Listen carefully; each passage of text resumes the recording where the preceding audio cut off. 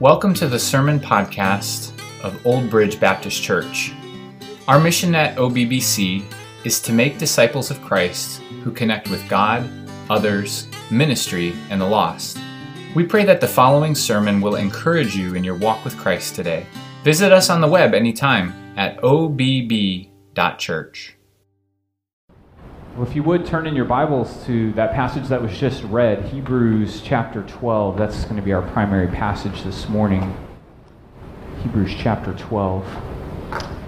And as you turn there, I'm going to open us with another word of prayer.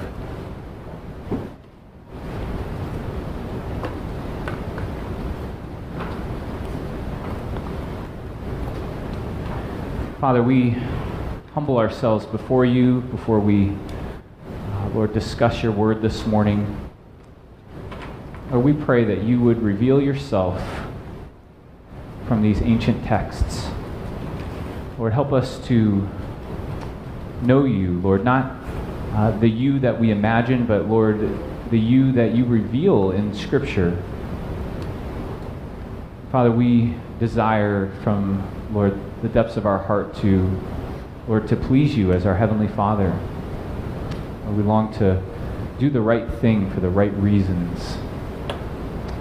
Father, we ask that you would move among us this morning. Lord, show yourself to be the living God through your matchless word. We pray these things in Jesus' name. Amen. Well, if you're just joining us, we're in the midst of a sermon series examining the plurality and the priority of biblical motivations for obedience to God. And last week, we talked about being motivated by love. And I made the assertion that God's love is the greatest of all motivations. So it's an assertion that I took right out of the pages of Scripture. And as we move on to our next motivation this morning, as we talk about being motivated by fear this morning, I don't want you to forget or lose sight of the greatest motivation that we've already talked about, and that is the motivation of love. There's no greater fuel to propel you in your Christian walk than that of the love of God. Now, even though love is the greatest of all biblical motivations, you need to know this morning that love is not the only motivation that the Scriptures speak of. The Bible also instructs us to fear the Lord. One commentator had this to say. It says, if you looked up the word fear in your concordance, you would notice that there are no fewer than 150 to 175 explicit references to the fear of God. He goes on, he says, if you add to these explicit references the instances in Scripture where the fear of God is illustrated, though maybe not explicitly stated, it's accurate to say that the references to the fear of God run well into the hundreds. So I simply share that with you to say that this is not some minor theme in Scripture, but it's a major emphasis. Now, from the outset, I want to just say that I want you to hear me out on this topic, okay? You know, last week I got to talk about the love of God, and that's a really easy message to preach in some ways as a preacher. You know that? People love to hear about the love of God, right? It's just like a wonderful message to preach. I love preaching it. But I also acknowledge that it's a message that really most people are going to agree with. Even people who maybe don't even believe in God are going to hear that message and say, okay, well, at least they're talking about being motivated by love. That's a good thing, right? That's an easy message to preach. But at the same time, it's not true when you talk about being motivated by fear. To the contrary, really, oftentimes critics of religion, any kind of religion, will often say that religion is just a tool of the powerful to control the weak with fear. Have you heard that before? That religion is just trying to fear monger And I'll be honest with you, sometimes religion has been used in that way, hasn't it? I don't want to deny that. I would say sometimes when fear is the only driving motivation in someone's relationship with God, it actually twists them, right? It can be misunderstood. You can become twisted and hateful and scared and bitter and hard and gnarled and self-contained by fear. It's not what we're talking about this morning. But I wonder, is it wrong to be motivated by fear at all? I think a lot of people would say so. You know the little green philosopher of the movie Star Wars? You know this guy? He gives voice to a prevailing sentiment in our culture, I think, when he said, I actually was going to have one of my sons come up here and do it in his voice, but I didn't want to embarrass them. He said this: fear is the path to the dark side. Fear leads to anger, anger leads to hate, and hate leads to suffering. Can you just hear Yoda saying that? I think that gives voice to a popular sentiment in our culture, doesn't it? Fear is almost always bad. But I wonder, does the Bible support this notion? Is all fear necessarily bad? You know, the Bible tells us in 1 John 4:18, I love this verse. It says, there is no fear in love, but perfect love casts out fear. For fear has to do with punishment, and whoever fears has not been perfected in love. So clearly, there is a way in which God's love casts out fear, and we're not to be driven by or motivated by a certain kind of fear.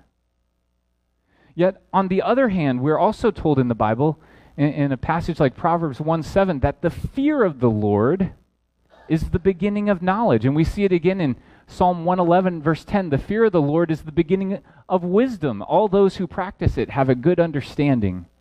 His praise endures forever. You say, well, that's still in the Old Testament. We know better now that we're in the New Testament. Not so fast. Philippians chapter 2, the Apostle Paul, he commands Christians, work out your own salvation with fear and trembling, for it is God who works in you both to will and to work for his good pleasure.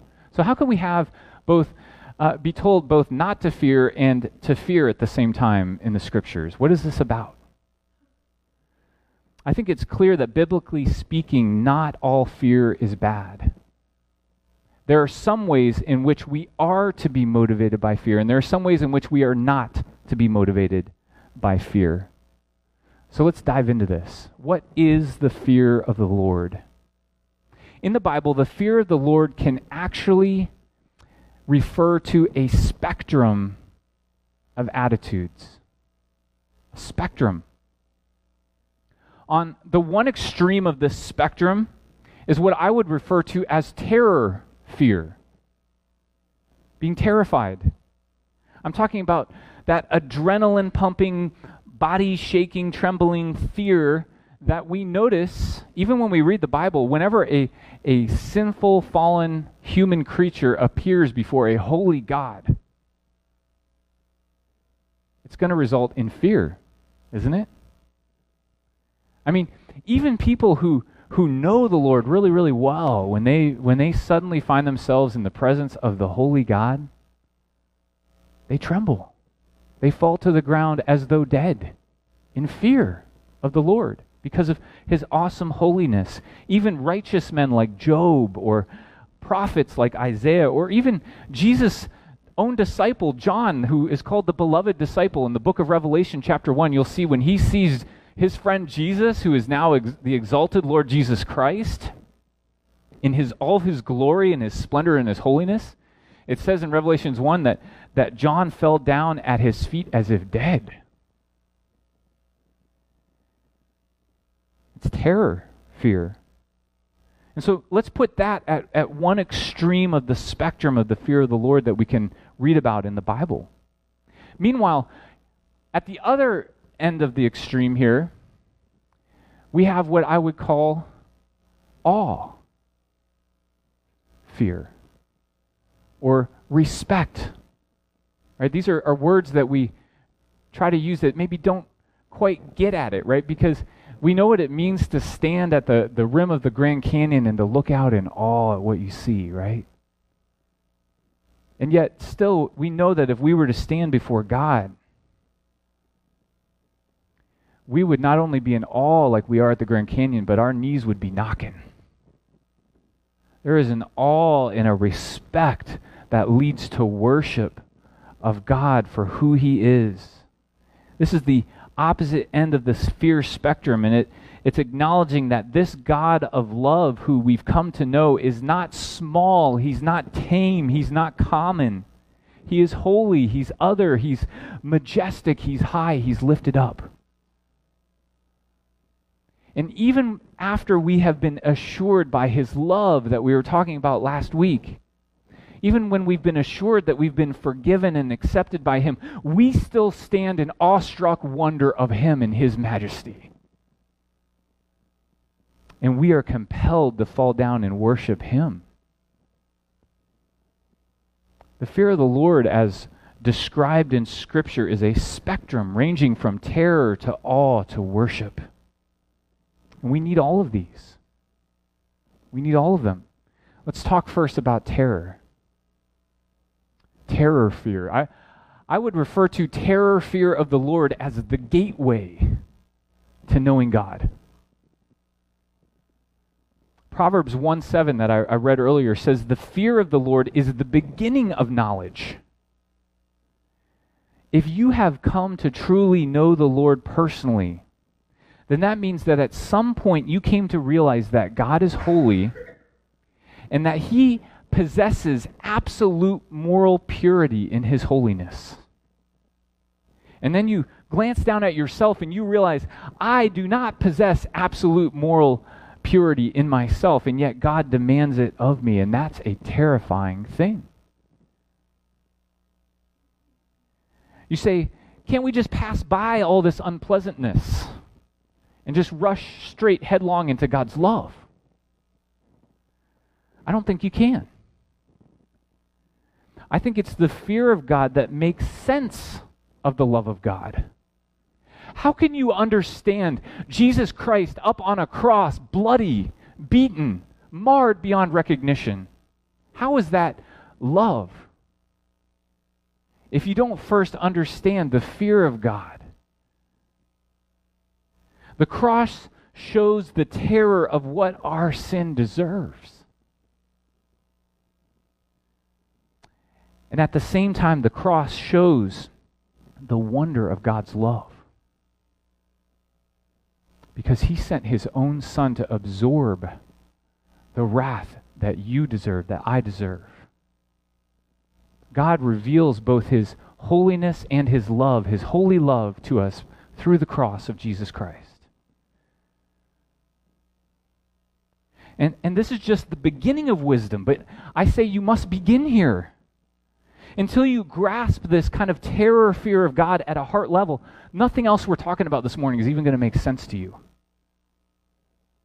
I think Jesus expressed this in another way. He said, "What does it profit a man if he gains the whole world but loses his soul?" You know, when I talk about that verse, I maybe have done it here before, I often show this picture I found once of a hearse. And on top of the hearse is strapped a whole bunch of worldly possessions. And on the side, someone wrote, "You can't take it with you." And they just drive it around as a kind of a way to witness, I guess. What does it profit a man to gain the whole world and yet forfeit his soul? There's a lot of things in this life that seem like wisdom. There's a lot of things that seem like they're worth pursuing. But if you don't begin with the fear of the Lord, then you can lose it all. My friends, it's the fear of God that can help us to understand the love of God which leads us to salvation.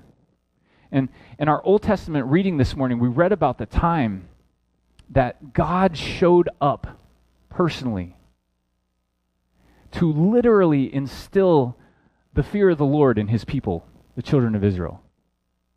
And I don't know if you know the context of Exodus chapter 19 that was read, but it was when God had brought the children of Israel out of slavery in Egypt and led them through the wilderness, and they were at the foot of Mount Sinai. And God's about to give them the Ten Commandments, right? And about to give them the law, but specifically the Ten Commandments. And he has Moses bring all the people around, and he shows up in all of his holiness in order to instill in his people sort of this terror, fear of his holiness. Not that they might remain there, but that they might, for all of their days, know the Lord and to fear the Lord and tremble at his word and want to obey him. I think he wanted them to walk through this gateway to a different kind of fear in awe of him. And it really, God showing up on this mountain really had that desired effect at first. The people were terrified. But it didn't last for long, if you know the story of Israel. But let me read for you what comes next in this story. So God shows up on Mount Sinai, and it's a very terrifying thing. And then immediately after that, God gives the Ten Commandments in Exodus chapter 20. And then after the giving of the Ten Commandments, it says this in the text, beginning in verse 18. It says, "Now when all the people saw the thunder and the flashes of lightning and the sound of the trumpet, and the mountain smoking, the people were afraid and trembled, and they stood far off. And they said to Moses, 'You speak to us, and we will listen, but do not let God speak to us, lest we die.'" The people couldn't handle the holiness of God. He terrified them. And so on Mount Sinai, the Old Covenant was given to the children of Israel in the context of this kind of terror or fear that we're talking about here. It was given in the context of a big display of the holiness of God.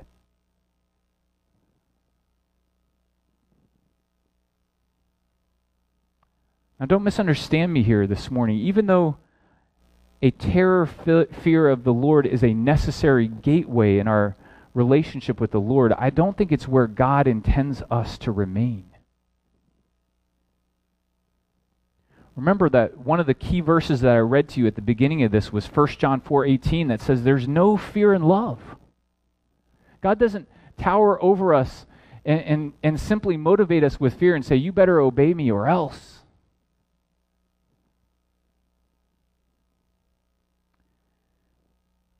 The love of God extended to us through Jesus Christ has the ability to remove the fear of punishment for our sins for all time. This terror, fear of God that we feel when we realize I am a sinner before a holy God, it can be removed through the cross to realize that your condemnation has been paid. Not just swept under the rug, but it has been actually dealt with. And that removes fear. Romans 8:1 says, "There is therefore now no condemnation for those who are in Christ Jesus." Jesus absorbed the terrible wrath of God toward my sin, toward your sin on the cross, so that I will never know the wrath of God. I believe that with all my heart. I will never know the wrath of God. I will never know the punishment or harm that God could righteously inflict on me because of my sin. He already inflicted it on his own Son, Jesus Christ. And so all fear of that is forever gone.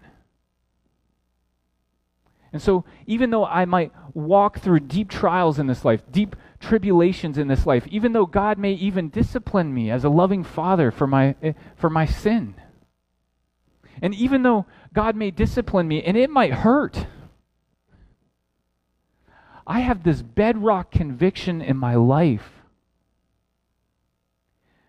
that anything that God allows into my life is for my good and his glory, not to harm me, but to help me and to push me closer to him in Christ's likeness. And I've seen it happen in my life. And I've seen it happen in many of your lives as well. God in Christ is for me, not against me. All terror, fear of God is forever gone for those who have received the love of God at the foot of the cross. But here's where the curious thing happens. When we come to the cross and when we receive the love of God, you would think that the fear of God is taken away.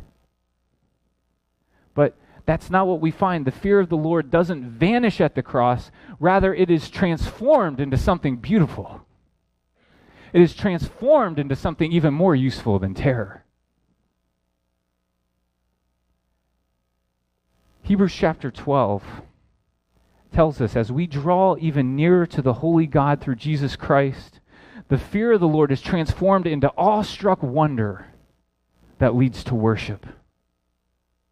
And I love how the author of Hebrews symbolizes this transformation of fear by speaking about two different mountains. It's such a neat symbol. The first mountain was Mount Sinai, what we read in Exodus chapter 19 at the giving of the law, when God showed up in his terror fear and he terrified his people with his holiness. And the people cowered and said, "Don't speak to us. Moses, you go and speak to God for us. We know we can't draw near to him in his holiness." That's Mount Sinai. And here in Hebrews chapter 12, the author of Hebrews says, "For you have not come to what may be touched." And he goes on to describe in the first few verses here, Mount Sinai. He says, you haven't come to a mountain like that. The second mountain that the author of Hebrews brings up is the heavenly Mount Zion. And this isn't the literal Mount Zion that is in Jerusalem right now, that you could go hop on an airplane and go fly to. He's referring to a heavenly Mount Zion, the place where God literally dwells in heaven. And it's a place you can't yet see, you can't yet touch and feel. And he describes this here, starting in verse 22. He says, "But you have come to Mount Zion and to the city of the living God, the heavenly Jerusalem, and to innumerable angels in festal gathering, and to the assembly of the firstborn who are enrolled in heaven, and to God, the judge of all, and to the spirits of the righteous made perfect, and to Jesus, the mediator of a new covenant, and to the sprinkled blood that speaks a better word than the blood of Abel." What's going on here? I think this is like dynamite when you understand this. The author of Hebrews, in seeking to instill in his readers the fear of the Lord, that's what he was trying to do, because the people that the author of Hebrews was writing to, they were undergoing persecution. And they were tempted to fall back from following the Lord. But the author of Hebrews says, no, you shouldn't fear those who are persecuting you. Don't fear the fear of man. Don't fear what man can do to you. Let me instill in you the fear of the Lord. And first he takes them to Mount Sinai. He says, remember Mount Sinai? He's writing to Jewish people. He says, remember Exodus chapter 19? Remember Mount Sinai? And remember how the people trembled in fear of the Lord? And he says, you haven't come to a mountain that you can literally touch. You haven't come to Mount Sinai with all of its gloom and doom.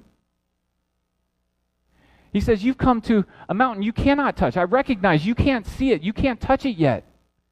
I wish I could bring you to the foot of the mountain of Mount Sinai, where you could see the holiness of God and you could hear the trumpets blasting and you could feel the boom of God's voice. Wouldn't that really instill in you the fear of the Lord? But he says, no, you have come to a mountain that cannot be seen. I recognize it can't be seen, it can't be touched yet, but this is where you are. You are in the very midst of the holy God through Jesus Christ, a better mediator than Moses. You have drawn near to the living, holy God in a way that the people in Exodus chapter 19 couldn't even imagine. And so he doesn't dial the fear back. He actually dials the fear up. He doesn't say, look, I know you've come to the Lord Jesus Christ and he loves you and you don't need to fear him anymore. No, he says, you've actually drawn even closer to the holy God. He dials it up. He's worthy of even greater fear, an awestruck fear that leads to worship. Look at verse 25. He says, "See that you do not refuse him who is speaking. For if they did not escape when they refused him who warned from on earth at Mount Sinai, much less will we escape if we reject him who warns from heaven."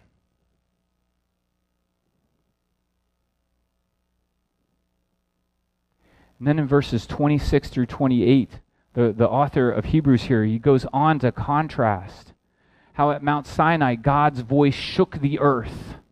But he says there's going to be another time when God speaks from heaven, from Mount Zion, and the whole earth is going to be shook. And the only thing that's going to remain is the unshakable kingdom of God. And we're awaiting God speaking in that way.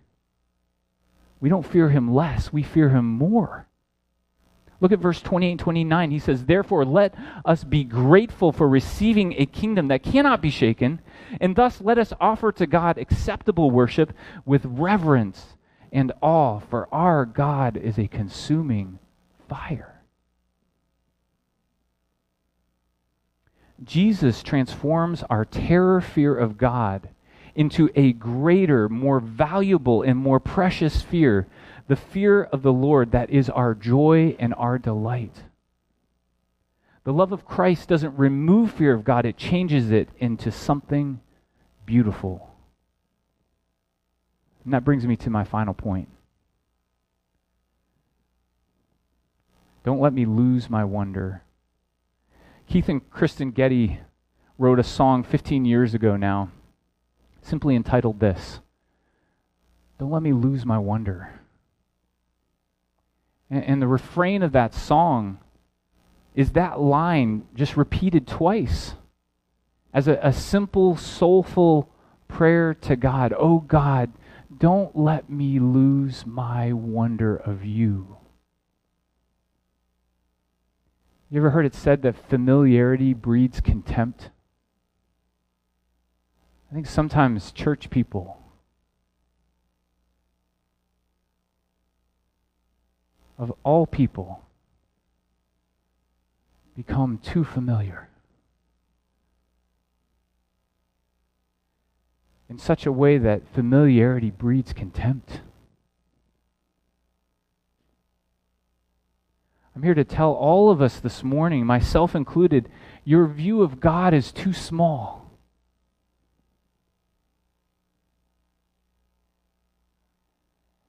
And your fears of lesser things are too great. Your fear of people, your fear of your circumstances. You need the terror fear of the Lord to lead you to salvation, and you need the awe fear of the Lord to sustain you in your walk. You need more wonder in your faith. Paul commanded us in Philippians chapter 2, 12 and 13. He said, "Work out your own salvation with fear and trembling, for it is God who works in you, both to will and to work for his good pleasure." Paul's not telling Christians to return to Mount Sinai. He's not saying return to gloom and doom and terror-filled, servile fear of judgment. If you know anything about Paul, you know that's not what he's saying. No, Paul is instructing us to work out what God is working in and to realize that God's got his fingerprints all over you. He's working in you. The holy God has his hand upon you and he's doing something in your life, and stand in awe of it, in awestruck wonder of what God is doing. We're to have a sense of awe and a sense of trembling. And I think this is actually a secret to the Christian life. We ought to pursue awestruck wonder of God. We talk all the time about, oh, that was awesome, or this was awesome, or, I had an awesome time. Only God is truly awesome. And to be struck with awe and wonder of him is an awesome thing. We talked last week about the expulsive power of a new affection as we learn to love God as a greater love than all of our lesser loves. Right? What has the power to drive away my love for sin and for things that are offensive to God? Well, it's a greater love that God pours into my life for Him and for other people that drives out those lesser loves. Right? I think the same thing can be said about our motivation of fear. You are going to fear something. You are a fragile human being with many things surrounding you that could harm you at any time. People, things, wars, threats of wars, diseases, the economy, loss of job, all sorts of fears can crowd in on you. You're going to fear something, but what you need is a greater fear, the fear of the Lord. The fear of the Lord has the power to drive out all lesser fears in your life. Are you a fearful person? And you don't overcome that by somehow just ignoring fear. You overcome it by finding this kind of awestruck fear in the Lord. Psalm 27:1 captures this for us. It says, "The Lord is my light and my salvation. Whom shall I fear? The Lord is the stronghold of my life. Of whom shall I be afraid?" When you fear the Lord most of all, everything else becomes less scary, doesn't it? And why would you want to lose a sense of this kind of wonder in your Christian walk? I'm always puzzled by people wanting to bring God down, to make Him so small that He just becomes my buddy. Bringing God down and stripping of Him of His holiness so that He becomes commonplace. Why would you want to do that? You need not only the love of God in your life, the pure, matchless love of God, you need the awesome fear of God in your life. He is bigger than you, and you need that. You should crave it. You should seek it with all your heart. And I imagine that there are people here this morning who are saying to me right now in their hearts, all right, you sold me. I get it. I need the fear of the Lord, but how do I seek it? How do I get more of this kind of fear of the Lord in my life? Well, let me just encourage you in closing here that there are really two primary ways that I see of beholding the Lord and all of His holiness and being impacted in this kind of all-type fear of Him. You need the Lord to reveal Himself to you. And do you know that the Lord does that in two primary ways? Theologians call it general revelation of God and special revelation of God. The first one, you can capture a sense of the fear of the Lord from what we call general revelation, from creation itself. You know, when my family and I recently went for Christmas break down to North Carolina, we got to spend some time at the beach together at a beach house. And our first evening there, I was, as the sun was beginning to set, I was drawn down to the beach because I was standing on the patio and I looked out and I saw dolphins beginning to break the surface of the water out there just off the coast. They were so close. So I gathered the family up and we went down to the waters. And it was almost just a otherworldly experience because a mist rolled in off the ocean to where everything just kind of became fuzzy. And there was dolphins breaking off the coast. And as the sun dipped down into the Atlantic Ocean, the sky became just full of glory.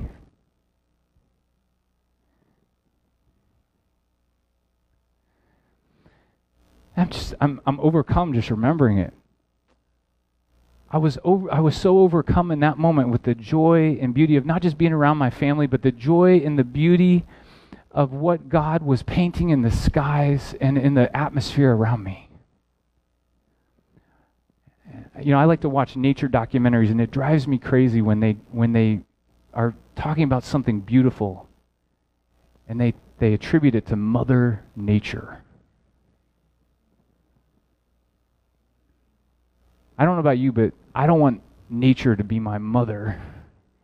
I'd rather worship the Father Creator. who made it all. And if you've had experiences like that in God's creation and you realize that God, the holy God who made this amazing earth, reveals himself and his glory in little glimpses all around us every day, you can begin to seek that kind of experience of the holiness of God. But that's not the primary way that we experience the fear of the Lord, is it? The primary way that we experience the fear of the Lord is through special revelation, through his word. Right? We're not just learning about some general God. We know specific things about him, and we learn that through his word, the Bible, his gift to us. Probably the mountaintop moments of my life have been not on a literal mountaintop, but have been on the mountaintop of God's word as I'm either alone in my room or in a study and I'm learning about God, and God taps me on the shoulder and he says, "Hey, Stan, come up here for a minute." He takes you up to the mountaintop and he gives you a glimpse of his glory from his perspective. And he reveals himself to you in his character. Isn't that awesome? I mean, I live for those moments. Not only alone in my own personal study, but also gathered with God's people. In the preaching of God's word, the reading of his word, those are some holy moments. If you've walked with the Lord for many years, you could probably think back over Bible conferences you've been to, or chapels you've been to, or just powerful sermons that you heard where you knew that the Lord was speaking to you. It's the fear of the Lord. My prayer, my simple prayer for you this morning is this: that you might know the fear of the Lord. Not just the terror of him, but that you might know the fear of the Lord that begins in terror, but leads to something beautiful, an awestruck wonder of him.